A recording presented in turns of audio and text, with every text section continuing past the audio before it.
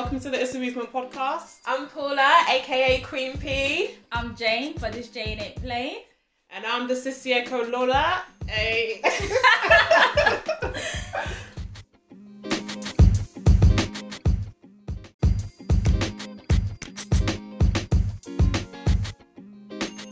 Hi everyone, welcome back to the It's a Movement podcast. This week we'll be discussing how to diversify your income through content creation. We've got a very special guest with us this week. We've got Mary joining us. Mary, do you want to give a brief introduction to our listeners? Yeah, sure thing. Thanks, Lola. So hi everyone. My name is Mary. By day, I'm kind of a management consultant in the financial services industry. I also run a female millennial network called the Now You're Talking Network. And I'm also a careers blogger, so really exciting. And I'm really excited to chat to you guys about content creation and how you can use it to diversify your income. Thank you, Mary.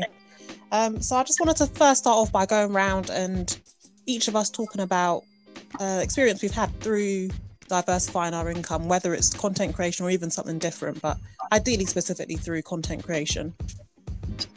I can start with you, Mary, since you just spoke.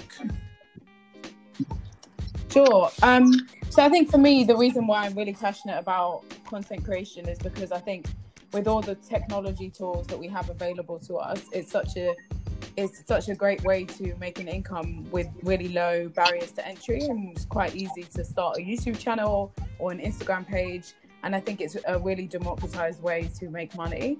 And as we know, COVID-19 has taught us that kind of having one stream of income is pretty dangerous. It keeps you quite susceptible to economic shocks. So I think for me, in terms of how I've started to monetize content creation, it's really been about obviously been doing careers blogging. And off the back of that, not only being paid for the blogging that I've been doing for myself, and through other companies, but also building my brand and getting public speaking opportunities at events. So that has been a great way to kind of monetize content creation for me. Thank you for sharing that.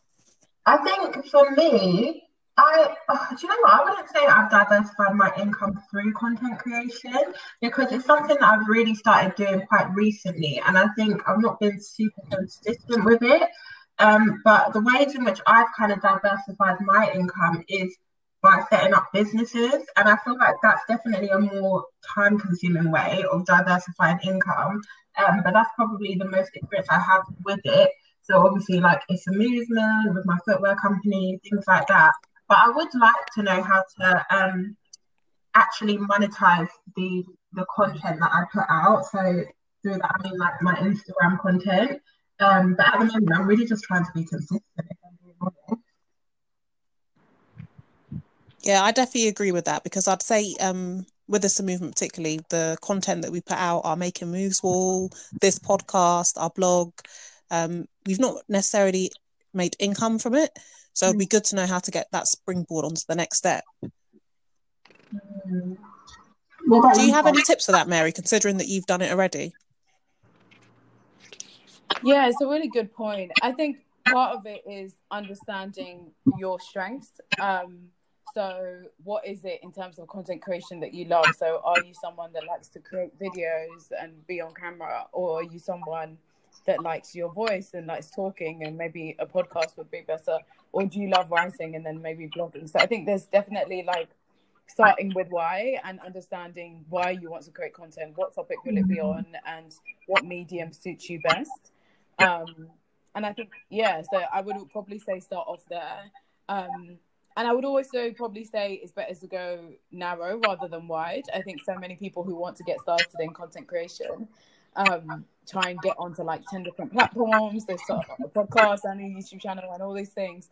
And I think it's good to kind of recycle the content, but it's not good to stretch yourself too thin. And that's how often people get very exhausted. And also, I think, finally, I would just say set yourself clear objectives. Do you want to, if you want to monetize, what is the time frame you're working against? Is it this year? Is it 3 years' time? Is it 10 years' time? Because I think that should focus on how much time you devote to your content creation, and also what type of content you should make as well. So my question would be, generally, how long does it take to actually be able to monetize your content? I think it really depends on what your content is and which platform you're using, and obviously how much time you have to dedicate to your content creation. So, yeah, I guess what's worth noticing is that you, unless you're someone with a brand already, like a celebrity, it obviously takes a lot longer because part of what you're doing is kind of awareness raising, marketing about who you are, before you can even monetize. So obviously the upper hand that celebrities have is that they have the network that are following already. So all they need to do is come up with the products or service. Whereas a lot of us, we have to build the brand, let everyone shout about who we are, and then try and monetize it. And to shout about who you are, and to stand out, you really have to gain the trust of your audience. I'm sure you guys might have seen there's been influencers with millions of followers, but when they've tried to sell t-shirts or even anything, they haven't sold any, or they've sold very few. And that's because they were trying to build an audience, but they weren't really focusing on building trust, but they're building an audience quickly and not really understanding who their demographic audience is and how invested that person is in their content. It's so true. And I do feel like that kind of plays into the whole engagement thing, because I actually work in social media marketing, and one thing that we kind of talk about a lot, especially with our businesses, is that we shouldn't really focus so much on the vanity metrics. Like, it's all well and good if you've got 1 million followers, but if you post a picture and you only get 10 likes, like, there's no engagement there. So I think that kind of plays into that whole, 10 million followers and not being able to sell a t-shirt, because if you can't engage your audience with a post, how are you going to engage them actually buying your product? Yeah, exactly. I definitely agree with that, but then I think that also ties into the less glamorous part of content creation, when it becomes too heavily focused on likes, clicks, and all the rest of it. And even psychologically, we know that, what the drawbacks of that are. And I think Instagram apparently have removed likes now, but I don't know how true that is. Not true. Oh, don't know where I heard that from. Depending on the account that you have. If you have a non-business profile, you won't see likes, but if you have a business or profile, you will. Okay. So a content creator would then, yeah. Yeah. Oh, okay. You do need to be tracking those metrics, but then I know that also as well can have a very negative impact when you're just so focused on metrics and numbers and likes. Yeah. But you know what? Yeah, I wouldn't even just say that engagement is likes, because sometimes it could be a thing where, someone comments, like, okay, so for my personal brand, Instagram, that I created, like, just at the start of lockdown, I've only got 200 or so followers on there, but my main thing is that the content I'm putting out there is adding value. So for me, I can tell that people are engaged by, if they're actually commenting stuff that is related to the posts that I put out, or if they're maybe replying to my stories. So even if a post has less likes, but I can see in the comment section or somebody DMs me that, this is really motivating me, then I kind of prefer that metric. But I guess maybe it's just me. I know everyone's different. And I know if you then focus on the income aspect of it, I think the income, doesn't it depend on the number of likes on YouTube and on Instagram? Yeah, it depends on the partnership you have with whoever's paying you. I think also marketers and companies are wising up that, as you mentioned, those vanity metrics aren't always a great measure of success. So sometimes now they're looking at things like, okay, from that post, how many people actually purchased that item, and then you can get a commission on that, rather than saying, oh, just because you got 10,000 likes, we're going to pay you a certain amount of money. What advice would you give to somebody that is listening to this and they're like, okay, I want to make content that I can monetize? What are the steps to actually doing that? Yeah, I think that's such a good question. And I think for me, there's a couple of mental shifts that I would encourage people to take, because I think when you're going from making that mental shift from consumer to creator, you kind of do have to change your mindset a bit. So I think it's, for example, I think there's an element of not caring what other people think. And content creators have to be quite bold about what they put out. You can't be nervous about hitting that publish button for your blog or your YouTube post. I think, content creation comes with an element of exposing yourself and your thoughts. And are you ready for that? And you should think about that from the offset. So is your podcast or is your content creation going to have your real name in it, or do you want to use a pseudonym? So I think it's those kind of questions that people should ask themselves. And also just being prepared to be their authentic selves. I think when we're talking about how people create following, I think authenticity creates value. So how are you making sure that you are authentic in terms of what you're demonstrating to your followers? So that you're really showcasing what you're truly about, and that you're not it's not unclear what your message is about, and again, your why. I definitely think authenticity is key, and I think that's so key in basically all elements of life. I can't really think of a time in life where being authentic won't get you further. That's definitely my view on that. You want to say something on that? Oh no, you basically took it out of my mouth. Authenticity, the importance of it, because I think sometimes as well people can try and form into a character, and I think that actually comes across even as just someone looking at the content. Agreed. Yeah, I think especially within, I don't know, maybe I'm saying especially within the Black community, online community, because that's basically the community that I go towards when I'm online.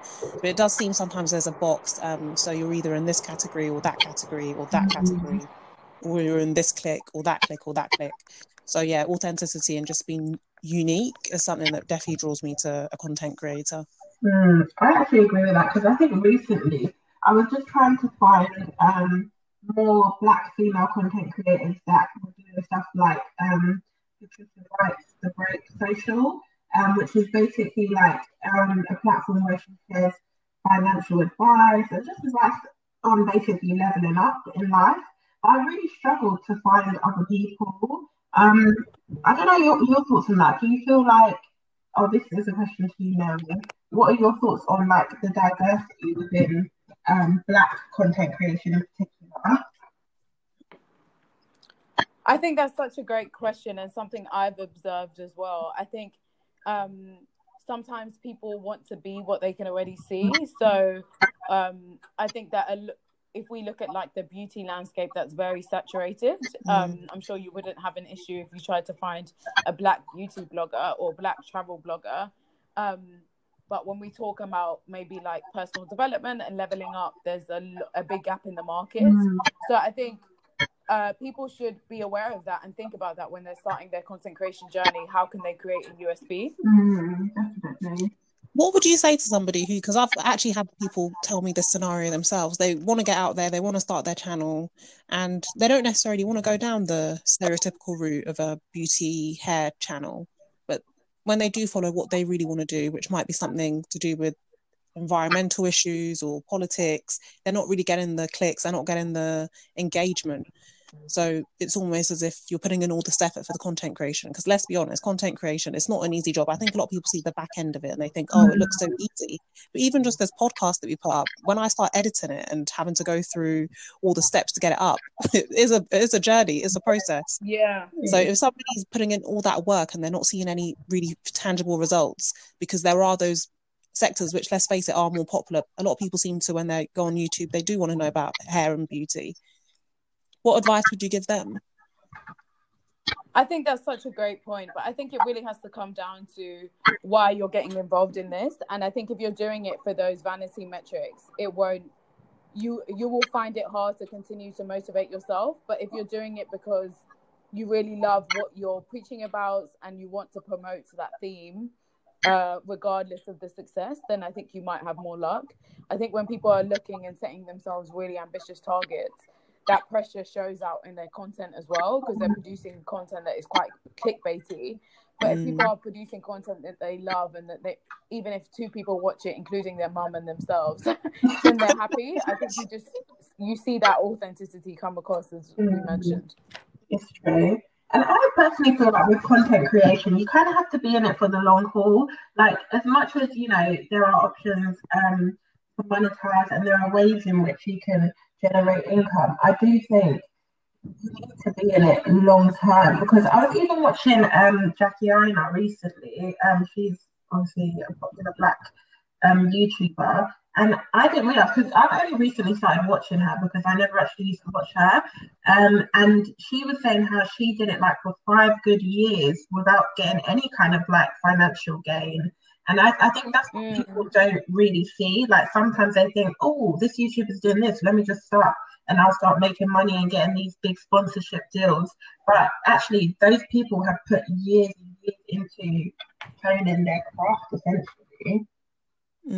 That's so true. And I think that agree. applies to so many different areas, not just content creation. A lot of people just see the big end result and they don't see all the graft that went in beforehand. A lot of celebrities say that as well, that are actresses and singers. A lot of them, they just have that one sudden hit which blows and then everyone knows them, but they've been putting in the work. It's so true. I guess my next question would be like, so what are the ways in which you can monetize your content? If you're at a point now, you've been consistent, you're starting to see growth, you're reaching your audience, what are the options for actually monetizing what you're doing? I think collaboration is really key as well. So I think working with other people who have a similar interest or maybe even completely different interest and blending it together. But I think collaboration is really key as well. Yeah, I would say the same. Like collaboration means you can harness each other's audiences and that can save your time as well. But I also think there is a big piece around not overproduction of content. Like you can take one concept and kind of snip it up into little bits and build more content out of that. So I think it's really, it's basically almost like a research project. Like what do you want to share about? What is the unique standpoint or thought perspective that you're going to bring to that conversation? And what is the best medium that you can use to share that? Because at the end of the day, posting on Twitter is a form of content creation, because I've seen some threads on Twitter that are just so powerful and you can tell someone's really spent a lot of time putting that together. So again, it's asking yourself, what do I want to share? What is my unique perspective and which medium does this best fit on? Yeah.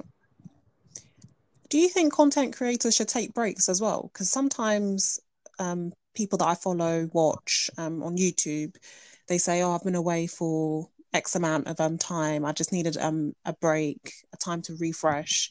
But I'm not going to lie, sometimes when they've been gone for so long, I'm on to the next thing. I think that humans, we're naturally quite fickle. We just move on to the next thing, move on to the next thing. So I don't know, is having a break to refresh the mind for content creation good or bad? Because even with this movement, we try not to do that and have a break, because once we lose that flow, it's hard to then pick up again.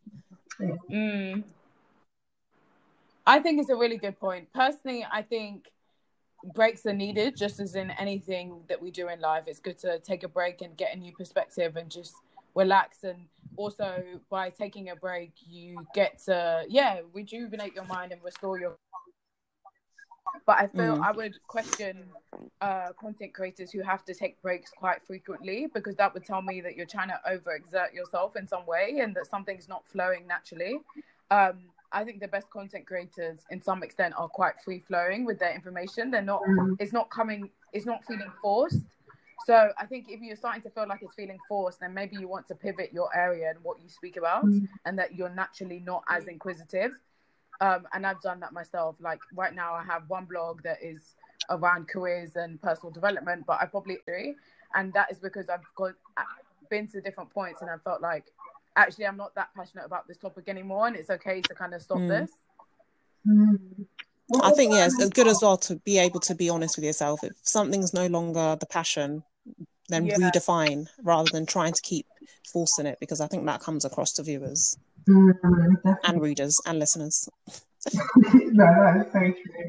Agreed. I was going to say, I know we're talking about content creation here, but I think in general, as Black people, finance is something that we're just starting to talk about a lot more. So what other ways can people potentially diversify their income? Because although content creation is a nice, quick and fairly simple way to start diversifying your income, there are also other options.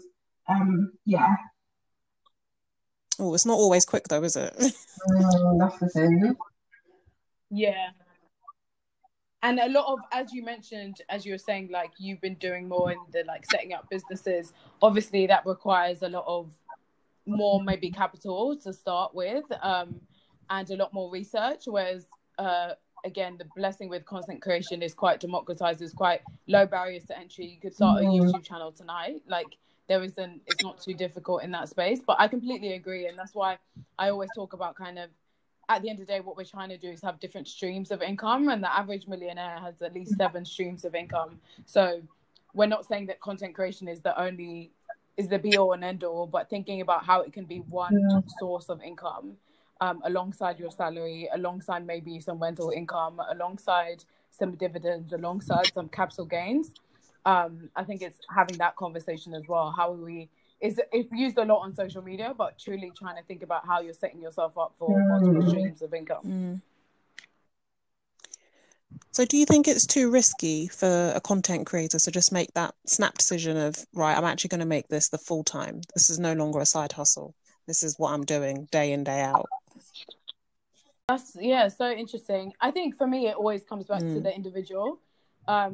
I guess they say like everyone has their price, and usually with content creation, everyone has that amount of money that they make where they're like, actually, I could do this full time now. And a lot of content creators speak about that. But I think some people are absolutely fine with doing content creation on the side. And I think we should welcome that. And actually, I think I've seen that help people's creativity. I know for me, like I would never want to do blogging full time because it takes a lot of emotional energy for me. And actually the work that I do inspires the blogs that I write. But I think it's being very aware of what your end goals are. And if your end goal is to make this your full-time job, then have very clear metrics in terms of what you want to get out of it. And when you'll know, okay, this is the time I can do this full-time. But I'm interested in your guys' perspectives as well. The thing is, we want, moving forward, as the movement to literally become a full-time thing that we're all doing. So that would mean doing our content creation for It's a Movement, planning our events, everything full-time. So we do have that as an ultimate target. But it was interesting, actually, that you said that what you do day to day for work is actually part of what drives your topics for your blog, because I would say it's the same for me. A lot of the things that I talk about are driven by my experiences within the law and working as someone in the corporate world as a Black female. So yeah, I hadn't actually thought of it in that way, that once I do stop working in the law sector, probably will drive a bit for me in terms of writing about that. So yeah, that is the ultimate aim. But I think it's nice actually when you've got a bit of both. I think that's actually the best scenario. Yeah. I think for me, because of how I am as a person and because I know what my end goal is, my end goal is always to just run my businesses full time. And I think I definitely get what you guys are saying about how when you do go full time, sometimes that can drive your personality and I mean your content and stuff. But I think the reason everyone thinks, oh, I need to go full time in this side hustle is because that's kind of like the narrative that is pushed. It's like, you know, side hustle to full time job. Like it seems like the end goal always has to be to make your side hustle your full time thing, but it actually doesn't. And I think I say this just because I know me personally, that is what I want to do, but it's not something that has to be done. And I think sometimes people's side hustles are actually just what they're passionate about, and just because they're passionate about it doesn't mean they have to do it all the time. And another point, just to add to that, I remember I was listening to a podcast episode, and one of the girls on the podcast said how she had a real passion for writing, but then when she went full time as a writer, it like sucked the passion out of it for her. So I think sometimes you just need to know, like, what is your end goal? Just because everyone else is going full time with their side hustle doesn't mean you have to too. It goes back to that why.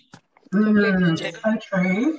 Because sometimes it is just an outlet, like you said, like maybe, you know, your careers blog, Mary, is somewhere where you just want to vent about all the stuff that happens at work, and it's like a release for you. It's not necessarily something that you set out to make money, but making money from it is just kind of like a byproduct of you doing it. It's not your intention to make money. So I guess, like you guys have said, it comes down to your why. Like, are you actually creating this thing to make it your full-time thing, or is it just an outlet? Is it just a passion project? Is it just something you want to do to help people? You know, like it doesn't always have to be a full-time end goal. Yeah, definitely. But I think because, like you said, there is this narrative. It's like, 9 to 5. No. You need to be working on your own thing. You need to be making your side hustle the main hustle. Yeah, I think a lot of our generation have heard that narrative time and time again. Honestly, it's very glamorized. I think, because when they're going to the club, it's not easy. Like, it's so stressful running your business. Or doing content creation there's a reason why they call, I guess, the like standard jobs like routine and just rising up the ladder, because it is easier. It's less. And also, the thing is, if everyone just ran their business full time, then no one would be able to actually work for the businesses. So everyone's got different positions in life. Do you know what I mean? Some people are, I don't know, they're called to be entrepreneurs. They're called to do, like, have their own businesses. Some people are called to be, like, entrepreneurs. I think that's another thing where it's like, you know, you're in an organization, but you have an entrepreneurial approach to how you work. Or, you know, that's just sometimes what people are called to do. And I think this is something that I've definitely started to realize a bit more, is that just because I want to run my businesses full time and I want to, like, you know, create this thing, it doesn't mean that that is everyone's idea of success. Everyone's idea is so different. So some people, their success is literally to just get a steady job and to, you know, get married and to have kids, and that is their idea of success, and that's it. And the thing is, that's okay, because that's what success is for them. Do you know what I mean? And I think I need to start talking about more. Completely agree. I do, yeah. I definitely do agree with that, and it sounds nice to hear it because you don't hear that often. I think a lot of people started to feel guilty about their own personal choices, which is for their life, no one else's, because of this narrative that's being pushed out there. Exactly. I think entrepreneurship looks great when they're winning awards and flying around the world for pictures and stuff, but it doesn't look great when no one's seeing when they're working till 2 a.m., 3 a.m. every night, and they're trying to deal with regulators or HMRC. Like, there's some very unglamorous sides to entrepreneurship. And I actually think that a lot of entrepreneurship is not glamorous. Like, when you actually think about it, what are the glamorous parts? Okay, like, you have the freedom to, you know, do your own thing, and you're building your own kind of empire. But I think when you are in that place, it's not all going to be looking glamorous to you. And the reason I say that is because I feel like when you have a goal, the milestone always changes. So even when you, I don't know, like, let's say you want to run a business that's £1 million business, although, yeah, of course you'll be happy when you hit that goal. But the moment you hit that goal, you're going to be thinking, well, what's the next goal? So it's not going to feel glamorous when you're not actually at your goal, which is always changing. Yeah, and I think that applies to content creation as well. You can start off with, oh, you know, I'm so small. I just love to one day have at least 100 followers. Once you get that, then you're thinking, oh, I want 500. You get that, and it's like, okay, 1,000. So yeah, the ball mark is always moving, and there's very unglamorous sides to content creation as well. There's the comments and the cyberbullying that can happen as well. So I think you have to have a level of thick skin as well. I think a lot of people don't necessarily prepare for that. And to be honest, how do you even prepare for that? Because people can just be so unnecessarily mean. It's so true. But I think this is where it comes in, because Mary, you said you need to get to a point where you're like, you don't care what people think about you. And I think when you're at that point, that's when hopefully you'll be able to handle those kind of comments. Because yeah, I agree. I do think with content creation, some people can be unnecessarily mean. I think sometimes it's a matter of, just because you think it doesn't mean you need to write it in a comment. Do you know what I mean? Like, just, if you think something, it's not nice, just leave it. Just go your way and leave it at that. Like, especially, I just think we're speaking from the mindset of people that are reasonable and level-headed, because obviously people that comment these kind of things are not. Because I whenever I see rude comments on people's posts, I just think, well, what is the point of that? Like, what exactly are you trying to achieve by that comment? So yeah, and I think also, even with, you know, if something I see, I don't necessarily agree with it, just don't follow it. Don't be the person that is following them to be negative. I just don't get it. But again, there's a lot of weirdness online. Like the time you've taken out to watch this content creator that you suppose you don't like, and then actually post a comment, it's just unnecessary. No. It's really, really uncalled for. But I guess that's just how people are sometimes. Especially online when you can't be identified. So do you feel like as Black people there is more that we should be doing to diversify our incomes? Because again, I think finance is one of those topics that we don't commonly talk about. So although we might know someone that owns a house, we don't really get that education necessarily on how to diversify or even why to diversify your income. I definitely think this particular generation is doing very well. I mean, there's definitely a way to go. There's improvement that can always be made, but I think this generation is doing really well in terms of content creation, diversifying their income. But I think there is still that lack of just having open conversation. I don't know why. And I think sometimes you can think, this person's going to steal this person's going to steal that. Or some people as well don't share things because they think, people are going to think I'm bragging. Yeah. So I think that we still need to get to a point where everyone just has open, transparent discussion. But these things are happening, but we just need a space where it's spoken about. I definitely agree with that. Yeah, I definitely agree as well. And I think at the end of the day, I think a lot of Black people are really creative, and creative comes really naturally. We come from cultures of storytelling, and I think there's even more we can do to tap into that potential. And I think more often than not, I'm speaking to people who have so many amazing ideas but are just afraid to start. And I think that's the root cause that we want to address, that so many people are just nervous about kind of starting because they're like, someone else is doing it, or they feel nervous about sharing their story. I totally agree with that, especially that whole fear of like they're scared to start, they don't know where to start.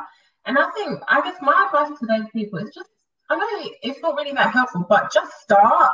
And I think that's the only way to overcome the fear of starting, is to actually start. And I know that sounds really silly to say, but the reason I say that is because with my first business, a footwear company, I had that idea for like a good 3-4 years before I actually started it. And I did all the research, did everything I needed to do before I started. But I learned the most once I started. Like, once I started it, that's when I realized, actually, no, I need to do things like this. Actually, I need to create a plan here. So I feel like sometimes you just need to say F it and just go for it and just start, because you're really not going to learn unless you do it. That's what I think. And I know it's easier said than done, but I definitely feel like that's something that we need to do more. We need to just overcome the fear of like what people think of us, because at the end of the day, I feel like most of the time, a lot of people aren't even thinking about us anyway. The people that they're thinking about themselves. Honestly, that's one. And number two, even if they are thinking about you and they're watching you, let them see you progress. Let them see you doing your thing. Do you know what I mean? So I just feel like those are the two things. And I think I was going to say something on what you said, Lola, but I kind of forgot now what it was. Oh man. Oh yeah. I'll probably come back to you.